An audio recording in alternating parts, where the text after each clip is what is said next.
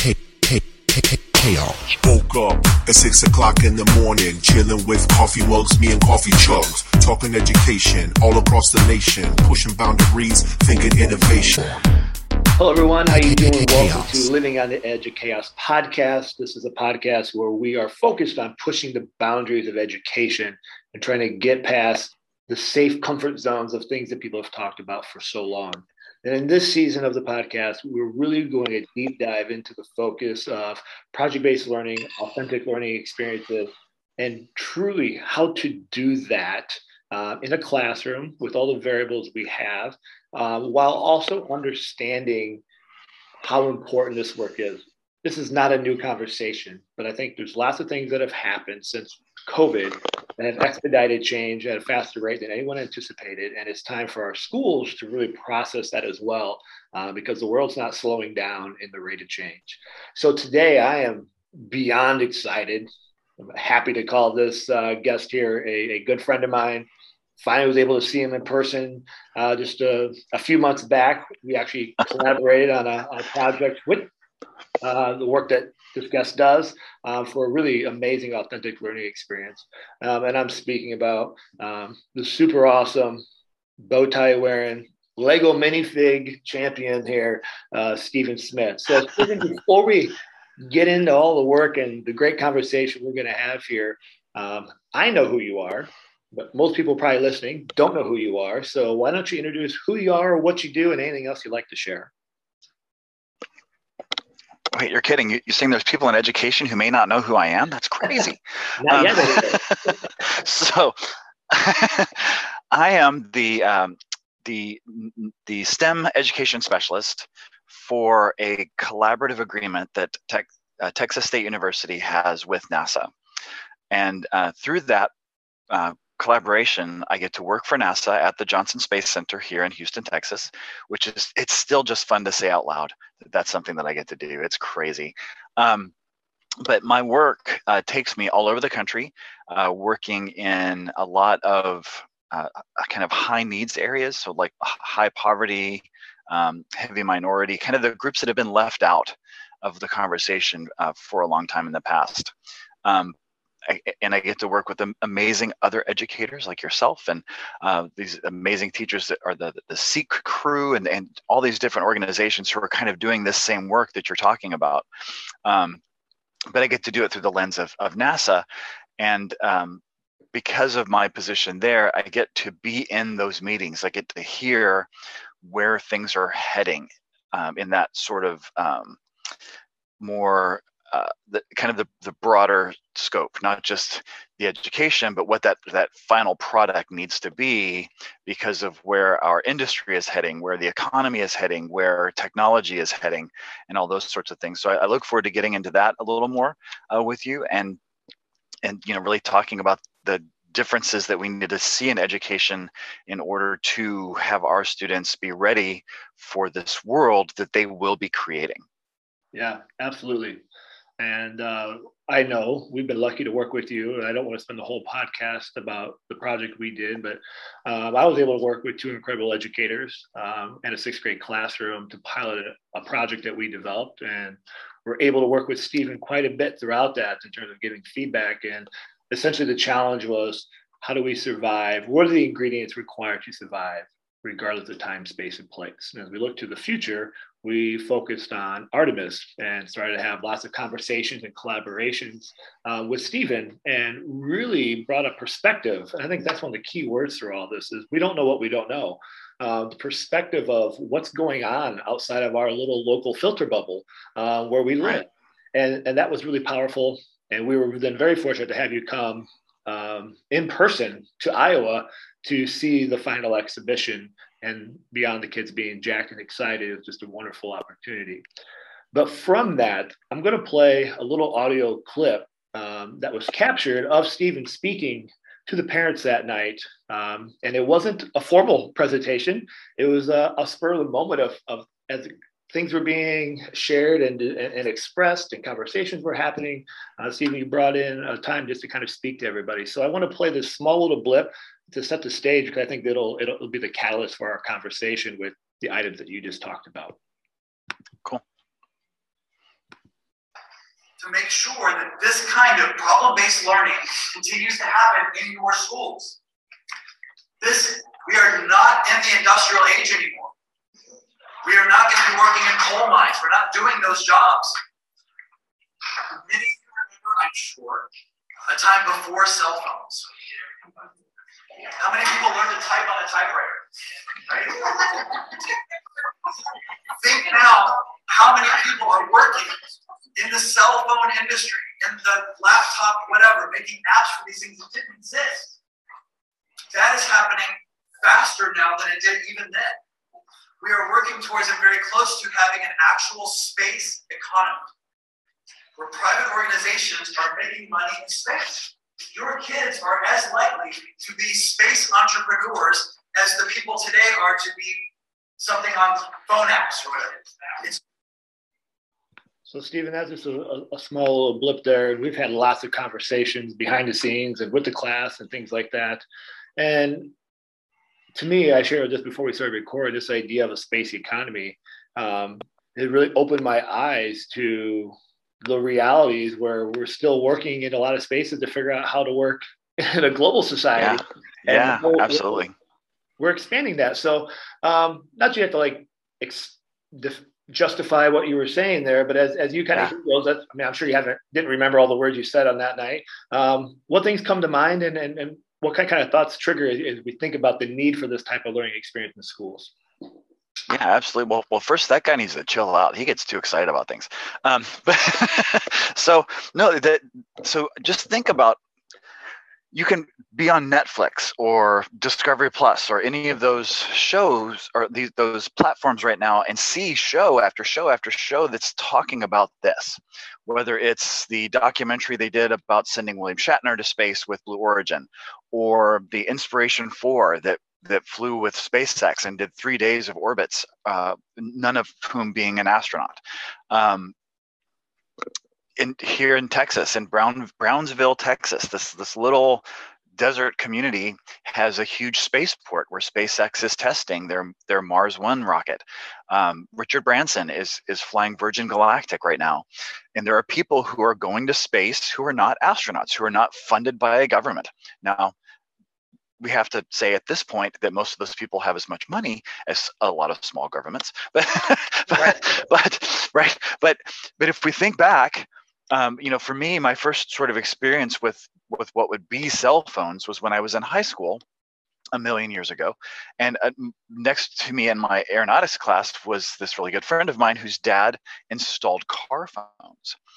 And I was blown away. I thought that was some like serious, straight up James Bond stuff. Like, oh my gosh, can you imagine driving in your car and like, hey, honey, do we need milk on the way? Like, that was just blowing my mind.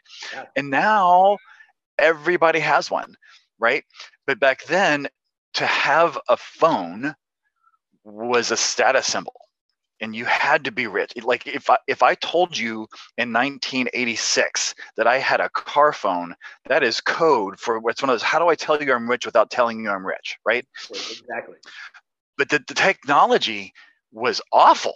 Like there were huge, but you had to be in the right spot, holding the left pinky up at exactly a 45 degree. It wasn't great stuff, and it was expensive. So if you sort of equate that to what we're doing now in space, and that's just talking about sending people to space, right? So it's only going high enough in most cases to say, check, we've crossed the line that is officially space. Well, I mean, that's how we started. Obviously, Mercury, those first couple launches didn't orbit. They just went high enough to say, Alan Shepard is in space, Gus Grissom is in space, and they came back. But as time progresses, and with technology today, technology itself is exponentially increasing our ability to adapt new technology, right? Because now we have computers that help us build better computers. We have robots that help us build better robots. So like all this sort of stuff is happening. So these changes are going to happen faster than they did in that previous iteration. So in a very, very fast amount of time, we've gone from having no private space organization that had any sort of legitimacy to now SpaceX is a major partner with NASA. They provide all of our transportation of astronauts from Kennedy Space Center to the International Space Station at this point. They won the contract to build our ascent-descent vehicle that will take astronauts from the orbiting platform called Gateway down to the lunar surface. So these are private companies that are doing this work. Now, and again, that's just talking about moving people. We have a ton of organizations that are building facilities. Bigelow is working on a space station that will replace the International Space Station. The International Space Station, the government-operated laboratory, is going to be coming down in about a decade. And so there are going to be only smaller private and other public properties floating in space. NanoRacks builds tiny satellites, which, by the way, they can make available to educators to do some cool things with and to do experiments. They've built a huge airlock on the space. So it's not just getting people, it's doing stuff while you're there as well. So that's just moving quickly. And again, using that idea of the cell phone, the laptop, and all those sort of things, and how quickly those changed and became ubiquitous in what we're doing, it's looking that way with space and that sort of thing.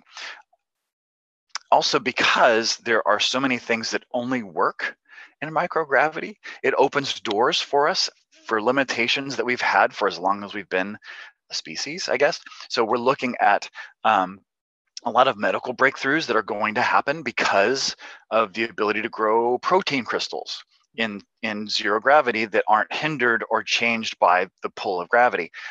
That's some work that's being looked at specifically for Parkinson's disease and Alzheimer's disease. These kind of things that are affecting all of us, and which, by the way, are kind of some of my biggest fears.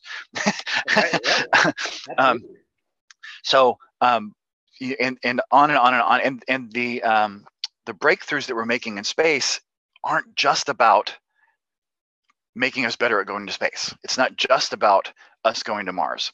That technology can be used here and is being used here. The filtration system that pulls moisture out of the air in the International Space Station to then recycle it back into potable water is being used in tiny villages across the world where they don't have access to potable water. They're pulling it from the atmosphere where they can't pull it from the ground, using our technology to do that. I mentioned the medical research that's being done. The work that we're doing on figuring out how to feed the astronauts is going to then help feed us back here, whether that's growing in media and situations where you're not having to use a lot of resources because we can't take those with us as much, or even 3D printing food, maybe eventually. Like, all of those things are going to be used back here. And there's a really wonderful program called NASA Spinoff, that you can actually check out and see all of the different things that are around you every moment of every day that have been developed for the space program by NASA. And it's not just like super high-tech GPS stuff. It's, you know, the stuff that makes your dishwasher detergent work better. You know, it's just this little bit of stuff. And then to go further with that, one of the things people talk about right now, because this is a rich person's game, is like, well, why aren't they spending money on, you name whatever the special interest thing is, right? Why are we wasting money in space? Well, nobody is spending any money in space. There is no cashier in space. All of that money is spent right here on our planet. So the tiny little town of Brownsville, Texas is experiencing an economic boom because here's SpaceX. And all of the engineers that are coming in are spending money in their community. And there are little mom and pop shops that are able to feed them and clothe them and watch their children during the day. And the little industries that go up around supporting the building of the spacecraft and creating, I don't know, screws and widgets and whatever kind of things that happen. And it's just this exponential thing that drives the economy. So right now we have this real hydrocarbon-based economy where, you know, we're unfortunately talking about things like, you know, Russia's going to do this in Ukraine, and they control 3% of our oil and like 100% of the natural gas in Europe. And, you know, so we are limited by where we are today technologically, and all of the things we're discovering in space through energy and food and water and all the things that we're working on for that are just going to make all of these socio-political things and economic things better. And again, just like with cell phones and laptops and whatever, it's just going to become ubiquitous and going to become so quickly. There's going to be a time not too long in the future where you and your family go to low Earth orbit instead of Disney World. You know, it's that's coming. Yeah. And the thing that comes along with that is the need for people who can think, the need for people who can see an issue for which there's not an easy solution, for which there's not already a tool made, for which there's not already a procedure in place to do the thing, and can just do it. Who start with the premise that there's a solution to every problem. And as they see those problems coming up, they're able to think their way through that. And the way that we teach our students that is not by opening a book and having them recite the whatever or memorize this list of words or whatever that is. It's by presenting them with real world problems like, oh, I don't know, the amazing thing we did with Survivable right. with your students there, and then say, all right, you know, here's the parameters. Here are the tools you have available. Here's the resources that you have available. 1, 2, 3, go. And I think the most important lesson that I heard from every one of those students, and I got this pile of amazing letters from all these students, and to a person, the lesson that they learned, the thing that made the most impact that will help us as NASA, that will help us as a people going in the future, is learning the importance of failure. Learning the importance of trying something and it not working, and then what do you do? Yeah. Right. So that was profound, and man, that was a super long answer to a relatively simple question. Sorry. Yeah, it was a great response. There's a lot of things there that I really want to unpack. I mean, let's just take the failure thing there at the very end, since that's the most recent thing that popped into mind. And one of the things is, this seems obvious, almost like a duh statement, but I'm sure NASA has lots of failures of iterations of ideas all day long, all day, every day. I mean, I know that's like, duh. And I think, you know, talking about that idea of failure, you know, bringing that back to the context of a classroom, there's a wonderful opportunity for schools to present authentic learning experiences where kids have to undergo that process of, I have an idea, it's so good, and then I'm going to try to actually not just present it on a poster or a presentation or read off note cards, but actually now I'm going to have to execute that idea. And holy cow, that is really, really hard. And because I really don't know how to make it, I'm going to call it 3D. The 3D world, I have to fail. Like, it just naturally happens. And so how do we learn about ourselves through the ebb and flow of working through that? Because when you do get it working, there's no better feeling. And I think a lot of times we feel like we don't have time to do that, or we don't want the kids to feel bad. And I'm not saying you just say, hey, good luck, you know, if Johnny's crying in the corner. Well, learn to deal with failure. Like, you have to teach intentional things of, you know, in your learning space. And so what, like, you know, I'm just thinking through the lens of NASA here, and obviously I know you guys go through millions of tests and iterations of all the things, but when you have people in those rooms, people working with the idea of failure, what are some of those like skills or mindsets that you look for? Whether, I mean, I know you're not part of the hiring process, but you have people that you're like, okay, they can handle this. Like, what, like, besides saying, you know, police about the bootstraps, what are some of those things? Because I think that's a hard piece. I think nobody is going to argue that we have to learn how to deal with failure. Like, I think every teacher, parent, kid, anyone in the world will be like, yes, absolutely. What are those? Well, what's that mean? And what are those skills that we might need to be thinking about? So I'm reminded of several different things. So, you know, Mike Tyson, I think, rather famously said that everybody has a plan until you get punched in the face. Right. So when you think about things that people do that are hard and or important, in the military, we run the real possibility of having to be in a situation where we might experience tear gas. It's a thing that happens. So what they do to every recruit, whether it's Navy, Army, Air Force, whatever, you go through being tear gassed. There's a chamber that you go into, they release the tear gas, you learn how to put your mask on, you learn that your mask works, and they make you take it off. So you get to feel what it feels like if it doesn't. And a big part of that is to make you not so afraid of that feeling, that experience, that you either completely avoid the situation or panic when that potential comes up. They do the same thing with police officers and tasers. They do the same thing, like in order for a police officer to carry the spray, the tear spray or whatever, they have to be sprayed. So it does both things. One, it makes you more empathetic and less likely to just willy-nilly tase and spray people, but also it makes you not as afraid to use it, because if it backfires on you, you know what to expect. Right. So if we take that idea along with the importance of failure, so failure is where growth lives.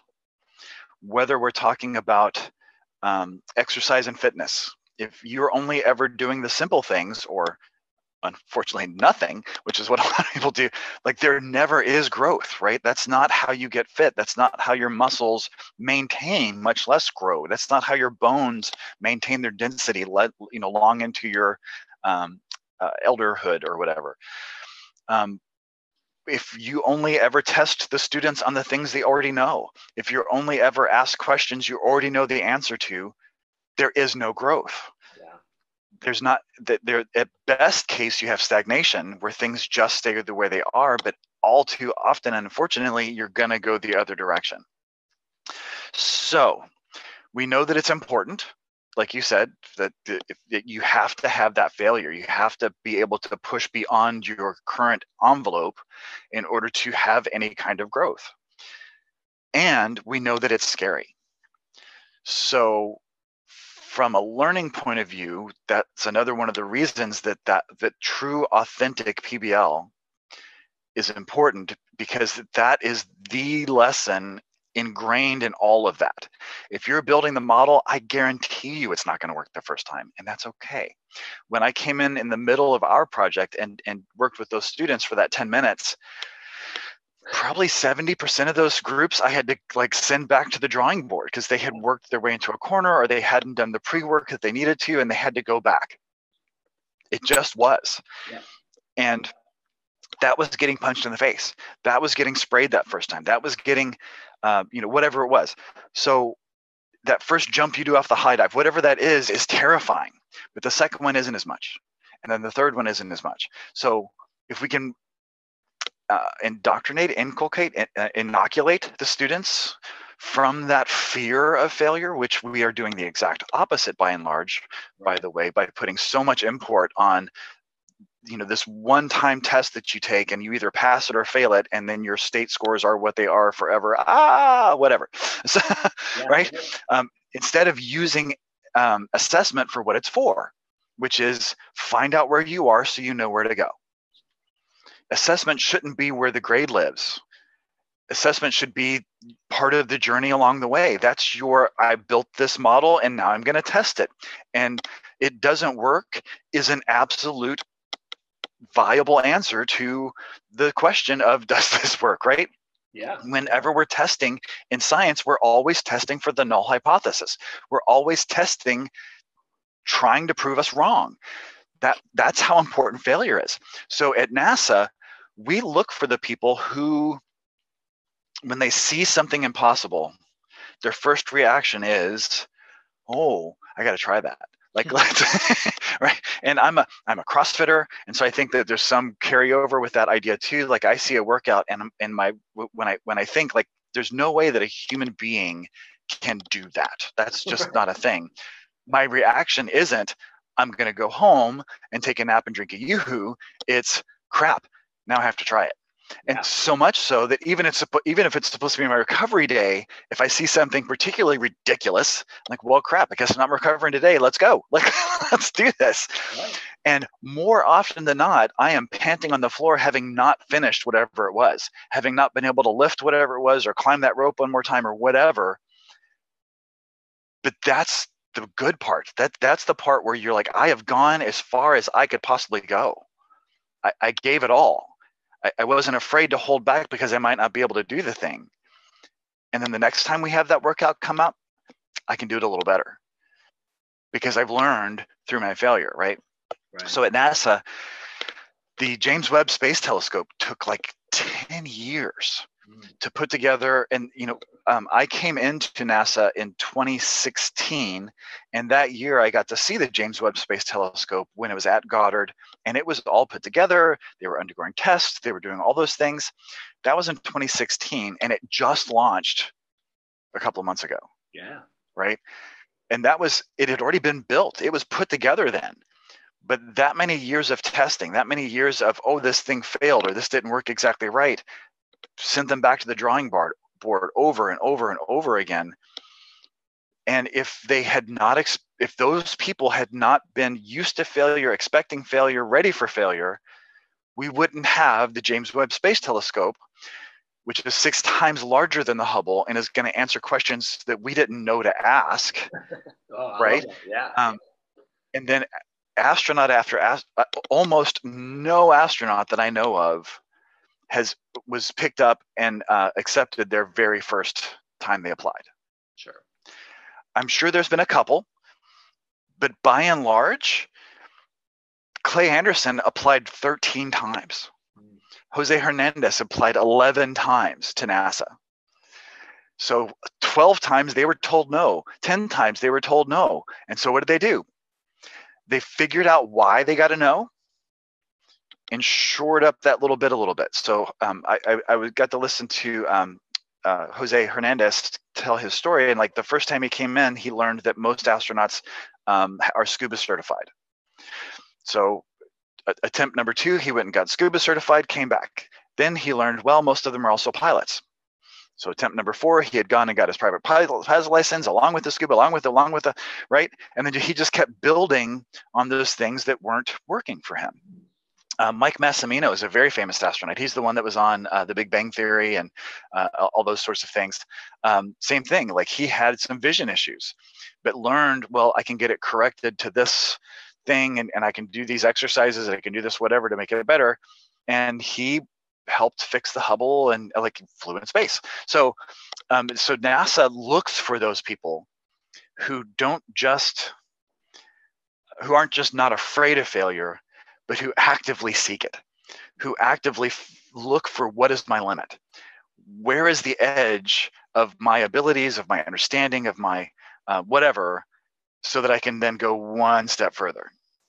Because then the next time around, now I can go 2 steps further. And then the next time around, I can go 3 steps further. And that's with our engineers, that's with our photographers, that's with it's with our human resource people. Like that's just the culture that we've built. And there's some real positives to that as well. To get a little side road, one of the things that I'm most proud of with this organization that I get to work for, when we had the social unrest that came with the murder of George Floyd and all of those things that were happening and these movements that we had in our country, a lot of organizations, including a lot of government organizations, shut the doors. They shut those conversations off. NASA didn't just embrace that idea, knowing that we have failed in the past on some of those civil rights inclusion kind of questions, right? So those first many astronauts were white dudes. They were all test pilots to begin with. So we had these very monostructural, monoculture sort of things that we did for a very long time. And that wasn't just the astronauts. Look in the rooms where the engineers were, look in the rooms where mission control was. It was just, and you can say it was we were a product of our time, and that's all true, but that doesn't mean it was right. So we embraced those failures of the past, and we had these 4 pillars that we used to inform all of the work that we were doing, things like innovation and creativity and integrity and like all these sorts of things. Well, we added a 5th pillar that everything we did moving forward was going to include thinking about diversity, inclusion, and equity and we're just going to make it a part of what we do. And so I actually just found out this morning that my team won one of the most prestigious awards that NASA puts out, which was the Team Innovation Award, which was the Team Innovation Award by doing this work, by having the hard conversations. And, if you're just hearing my voice, you may not know that I am, in fact, like the third whitest dude on the planet. And like, I check all the privilege boxes as an old white male, like blah, blah, all that sort of stuff. So being willing to put yourself out there to realize, like, I've been using this word wrong, or I've had this thing that I'm carrying with me, or whatever, was a big part of that as well. So this isn't just engineering, it's just peopling. And how are we moving forward as a society, and that not being afraid to fail. So, not being afraid to go up to someone and ask what the pronoun is, or, whatever those hard things are, which might come back at you, you might fall on your face. You might realize you had a prejudice that wasn't there. You might realize that you didn't know as much as you thought you did. But it's that kind of risk taking, and this problem-based learning, teaching that idea of not just accepting failure, but seeking it out actively, I think is so important, not just to future careers in NASA, but how do we move forward as a people? Yeah, I love that, man. It's just like applause right there if you're giving a keynote. And as you're talking, I mean, again, so many thoughts come to mind, and I try to think it back to the context of schools. And this here is another very important opportunity of why we need to do more of this work. Not just in schools, have a brand new school and, all the money to be thrown at it. But all students need these types of learning experiences for those very same things that you just talked about, to make sure that everyone can have a seat at the table if they choose. And they never know the table even exists if we don't bring these types of learning opportunities and experiences to all our students. A lot of the work within STEM and computer science, and there's a lot of diversity issues within computer science, which is the world where I spend a lot of time supporting schools. Yeah. And engineering too, same. Yeah. I mean, we can just broadcast it as, I hate to say STEM, because that means a lot of things to a lot of people right now, but that makes the most sense. Kids have their mind made up by sixth grade. And so if you are a female, you can look at the trends, and you've never had a computer science experience or STEM experience in your classroom where there should be opportunities for all. You're not going to magically say in your freshman year of high school, let me take some of those courses. I mean, Those stories exist, but they're few and far between.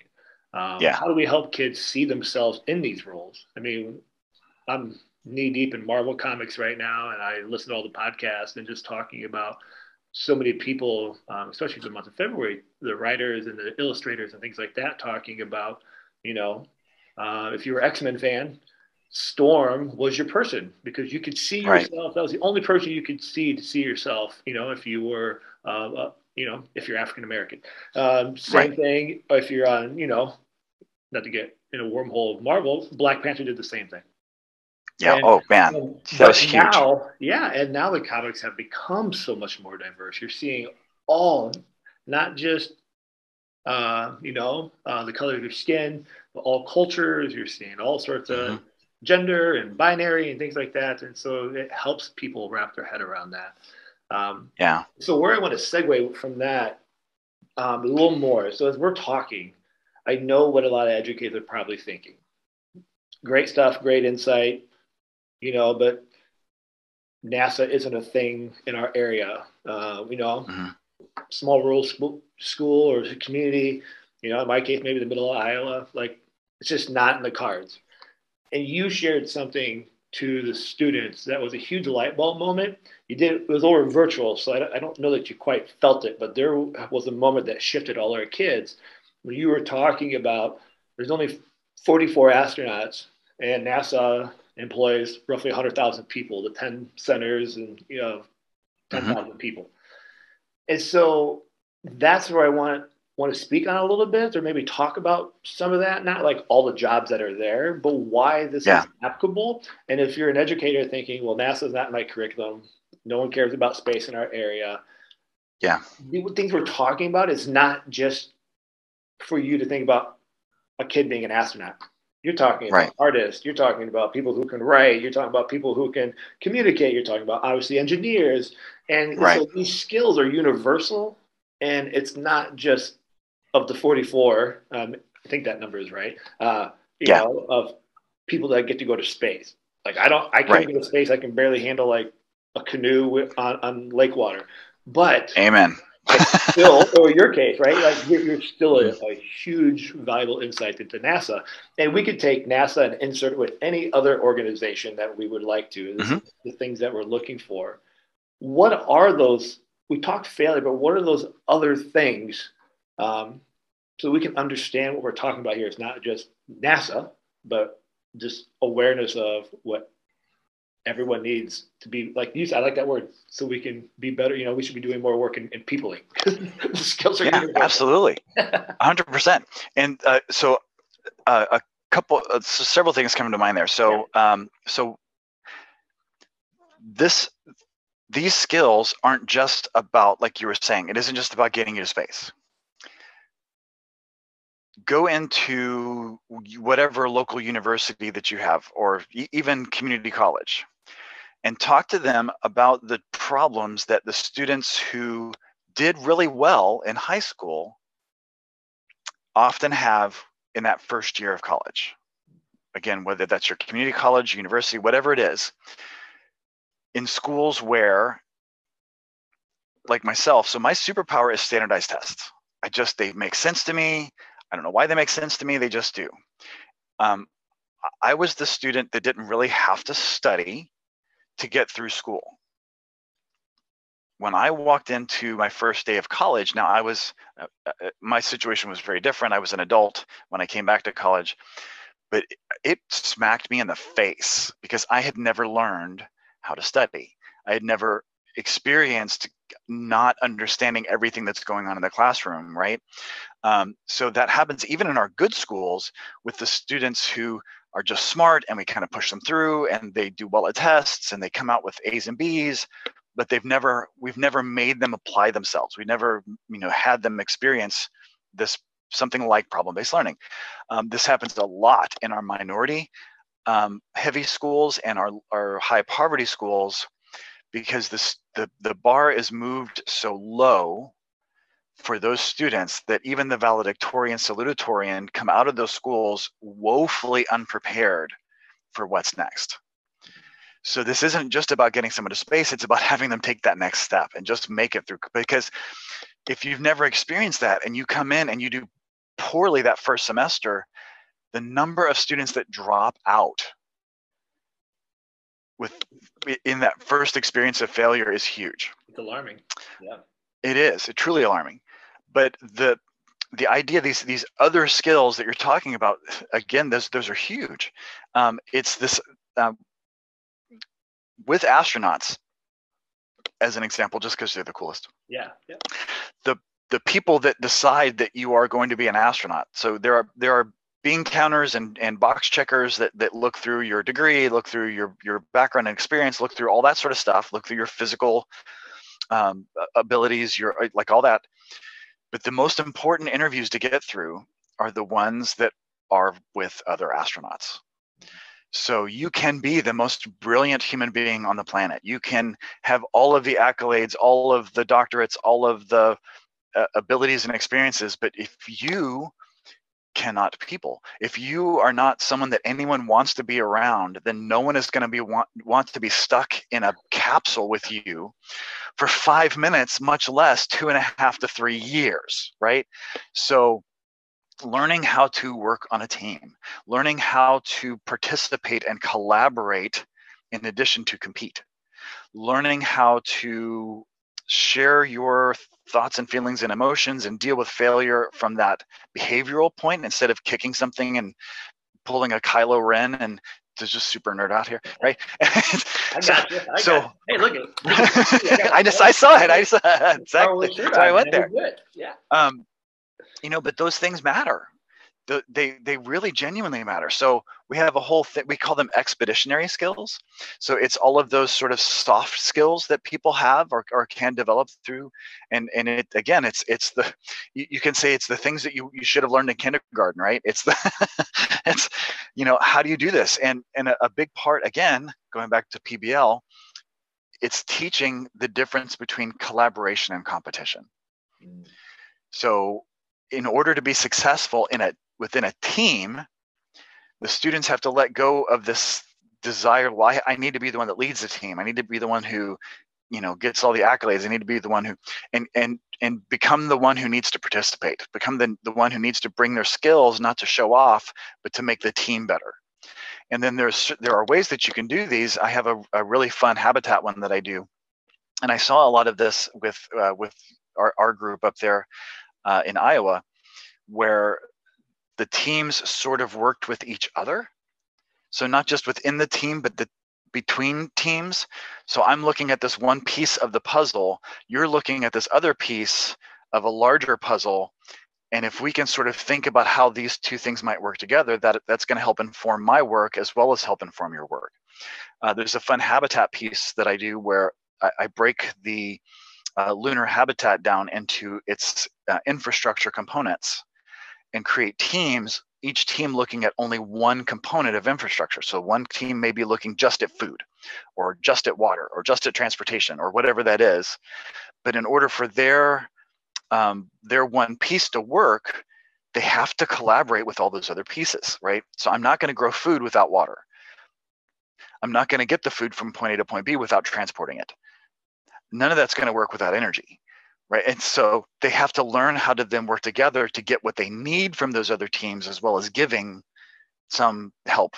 And so it's less about my team winning and more about we're all getting there together.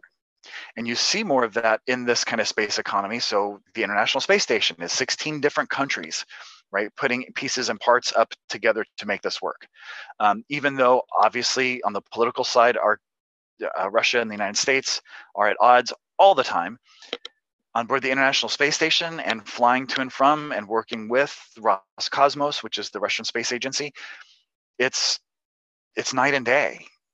We collaborate really well together. We build together. We're going forward to the moon together. We're making all these plans together, irrespective of which elected official, or I might use air quotes for some of those elected officials on the other side.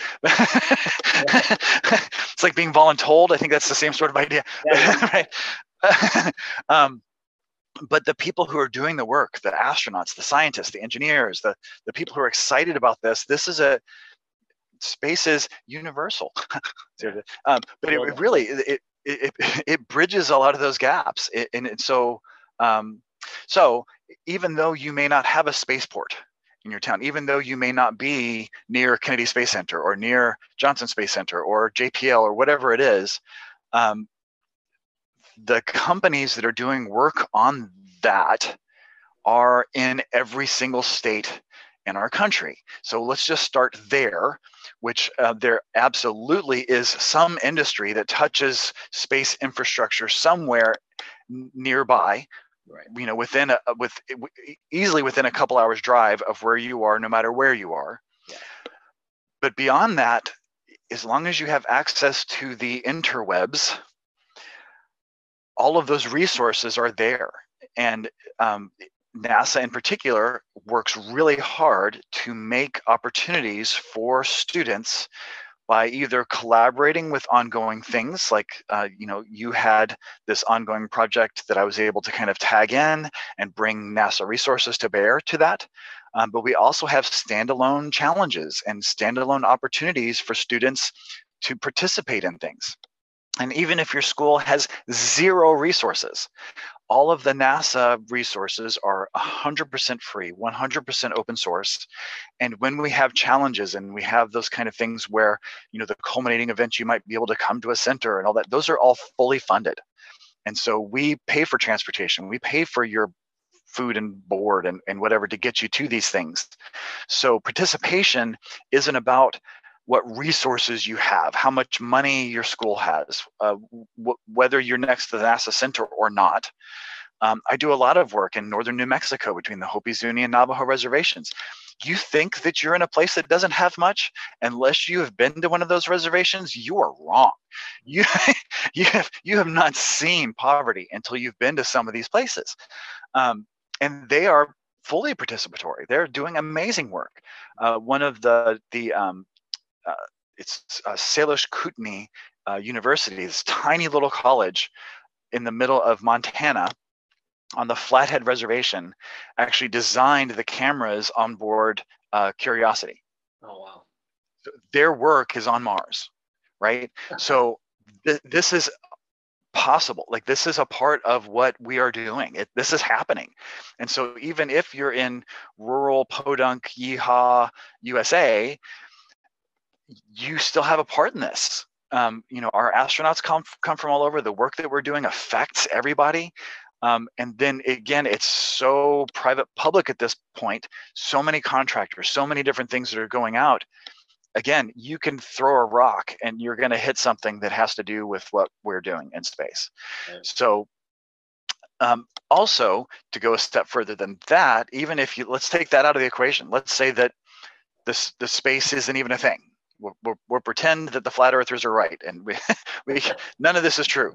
The rest of the industries around you are all heading that direction also, right? Whether it's healthcare, they're doing 3D printing, they're doing robotic surgeries, they're doing the pharmaceutical industry, construction, like you name it. All of this stuff is moving in this direction. All of these companies, they are not looking for people to stand in line and push button X every time widget Z comes past them anymore. That is just not a thing.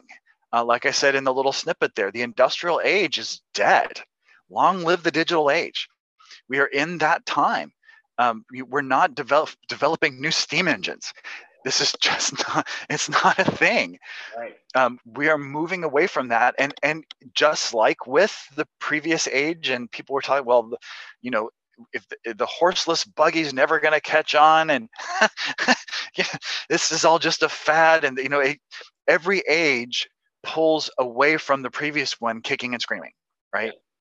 So that's where we are. We have these people, and I'm from Kentucky. I grew up in a family of tobacco farmers. Well, that's not a growth industry right now. A lot of coal miners in Kentucky too. Same sort of thing, and sure, black lung was good enough for grandpappy, but maybe there's a better way to do it, right? So all of these, again, even pretending that NASA isn't a thing, all of our society, all of our economy, everything is moving in that direction. It may be moving faster or slower in some places. It may be dragging, kicking, and screaming some of the previous whatevers, but this is happening.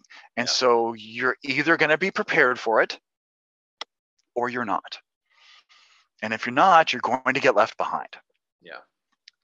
And I'm really trying hard not to be political here, but we have about 30-ish% of our population right now that is really anti-science, is really anti-understanding and what actual research is, right?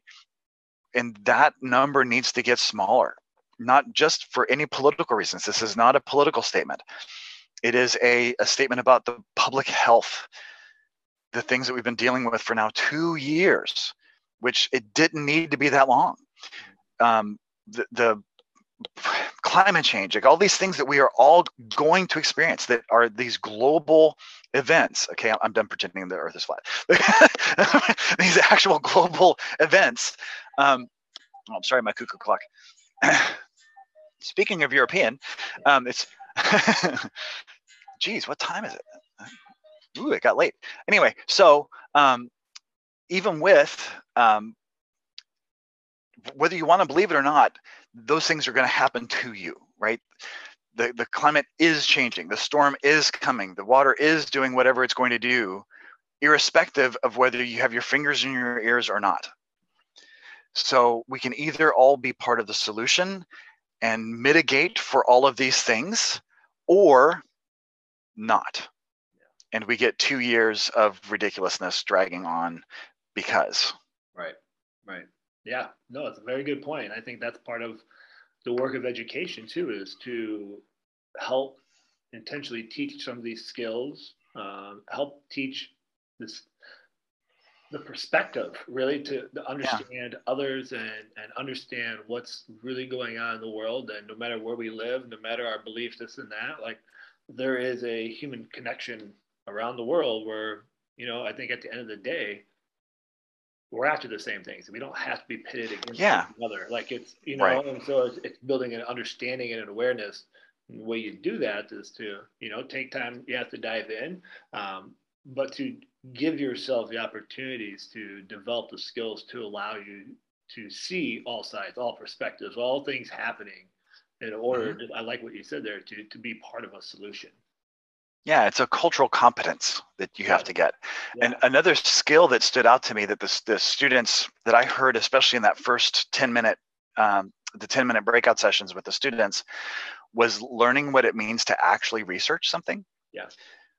Versus just, Google, look for the answer you already thought you knew and stopping there versus what it means to really research something. Yeah. Because I think that's the thing we hear a lot. Well, I did my research, but did you? Yeah. Well, that was we had some really tough conversations at that, and it was actually worked out.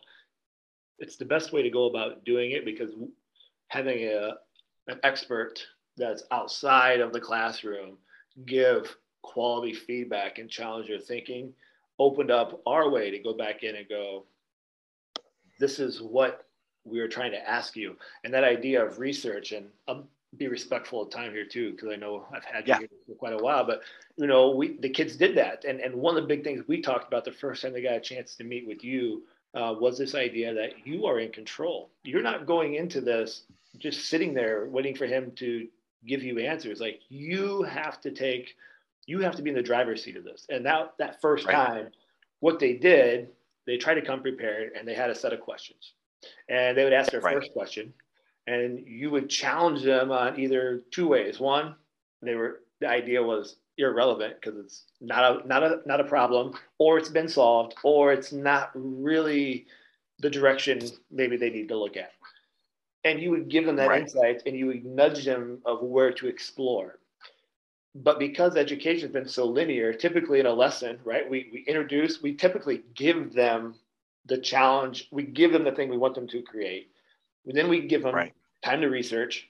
And then that research is usually done. Then it goes into then making your presentation, and you wipe your hands. And in this case, they came in, they felt they did the research, they felt good about it. You challenged them in an awesome professional way. And even though you were guiding them and giving them new things to think about, they couldn't help but go back and now go ask question 2 that now is still irrelevant because the first question, but they had to experience that. When we came back and had to talk about, like, you wasted an opportunity. I mean, it wasn't wasted, but you had time with an expert. And so that moving forward in our future conversations with other people and other experts, and even working with you beyond that, they really started to take the bull by the horns, going, I'm in charge. I'm willing to have them help me. I'm not going to sit here and wait for the answer. But they had to undergo that process. Like, it comes back to that idea of failure and those types of things. Because then they had to go back and research again, and then research again. And we had to keep coming back to this, like, it's a constant cycle. Exactly. That was the best part of that. So I completely agree. And those are life skills, whether in your personal lives or your professional lives, things of that nature, which is hard, and people to get to. It's not easy. No, it's not. And people with a background in physics and engineering in particular end up being highly sought after, not just in physics and engineering, but throughout the business world, throughout industry, throughout whatever, because of that. Because their brains become wired, that they develop the skills to understand that learning, that challenges, that all these things are cyclical. if you look at the scientific method or you look at the engineering design method, you start with the question, but you end up in this loop where you're looking for an answer, testing the answer, and then coming back and fixing because you failed at whatever it was, and going back and forth, publishing your failures so that the next person doesn't have to make the same one, like all those sorts of things. That's actually those skills are sought after, again, not just in engineering, not just in space, but at Barnes and Noble corporate, like whatever place that they're dealing with issues, that they're thinking about problems. They want people who think like that.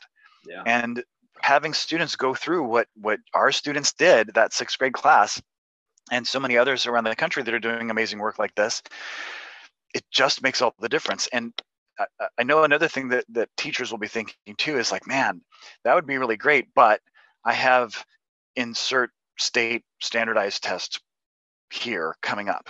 In Texas, it's the STAR test, or in ITB, like whatever acronym test you're using. We've become this test-driven education system, and teachers are afraid to not teach to the test. They're afraid to not fret and worry about giving practice quizzes and all that sort of stuff. And I will tell you, as a classroom teacher for 20 years, and the reason that I am where I am is because my students, even though I taught inclusion classes, which is special ed and regular ed classes put together, my classes would regularly outscore the gifted and talented and honors classes in all those tests, because I focused on teaching critical thinking skills. My students could look at those tests and understand them in a way that the students who are just looking for the rote answer to the thing they memorized never will. You can present them with a question that I may not have covered, but they can use their critical thinking skills, their logic, their deduction skills that I've given them, and they'll have a good shot at answering that question correctly. Yeah. So if you teach these skills, and that's what they are skills, then they can apply those skills across the board, even to these scary standardized tests that shouldn't matter as much as they do, but do. And those problems just sort of take care of themselves. They do. Yeah, I love that. I want to be respectful of your time, even though I would love to do the conversation for 4 more hours. But to maybe kind of bring this to a closure here, I mean, you've given us so many food for thought. I'm crunching notes and quotes and ideas and things that I want to make sure I highlight, and even more things for me to think about my own personal learning and my own journey as a lifelong learner in a lot of these fields. But to wrap up here, any final thoughts or something you want to address that hasn't been shared? And then, we'll kind of bring this to a close. All your contact information and NASA links, and then I know almost all of those now. I made a list of things you shared. Yeah, will all be posted for resources. But perfect. Any final thoughts or words on your end here, Steve? You've already provided so much, but something maybe we didn't cover, or something you want to highlight. So I think the thing that I most want teachers to know is that you're not alone. And I know that as educators, we become the scapegoats for all the things, right? All of the woes of society, that we tend to be that first sort of line of scapegoat defense or whatever, that, teachers were just doing what they were supposed, all that nonsense.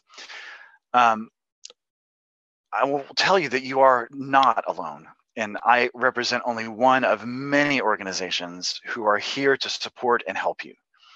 NASA has, I can drown you in free resources, not the least of which is myself and many of my colleagues who this is our job, is to be here and help you.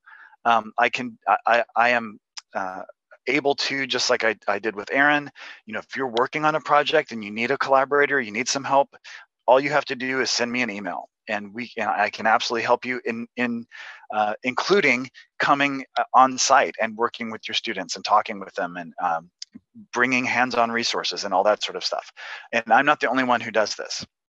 The National Science Foundation and NOAA and Smithsonian, there's so many different organizations that have outreach like this. I'm only speaking for one, and I can't speak intelligently about all of those because I only work for this one. But you are not alone, and know that there are people like Aaron and I who, we're really good friends, but when we're hanging out, we kind of still talk about the same thing. So So there are people who are nerding out about this and who are thinking about it and who are concerned about it and for whom it keeps them up at night and all these sorts of things. So you are not alone in this. Seek out community, whether that's a state science teacher convention. We have a really great organization in Texas for teachers of the gifted and talented in particular. There's a wonderful conference at Space Center Houston every year called SEEC, S-E-E-C, that brings in teachers from all over the world and not just all over the country. And they have scholarships for those too to bring teachers in, and most of these big conferences do. So seek out community. Find people who are thinking about this stuff so that you're not in this alone.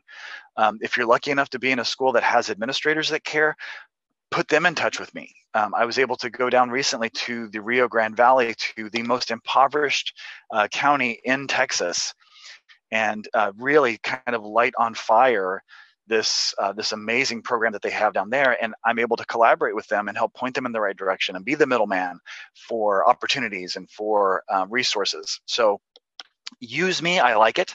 Find your local person. They like it too. But you're not alone. Reach out and ask for help because you don't have to do this by yourself.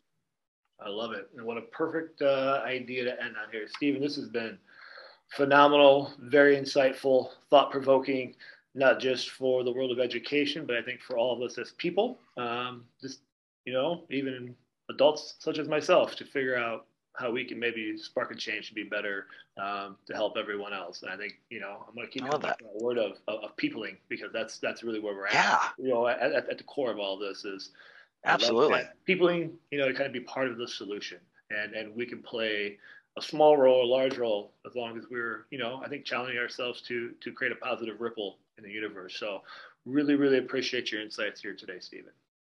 Of course. Woke up at 6 o'clock in the morning, chilling with coffee mugs, me and coffee chugs, talking education all across the nation, pushing boundaries, thinking innovation.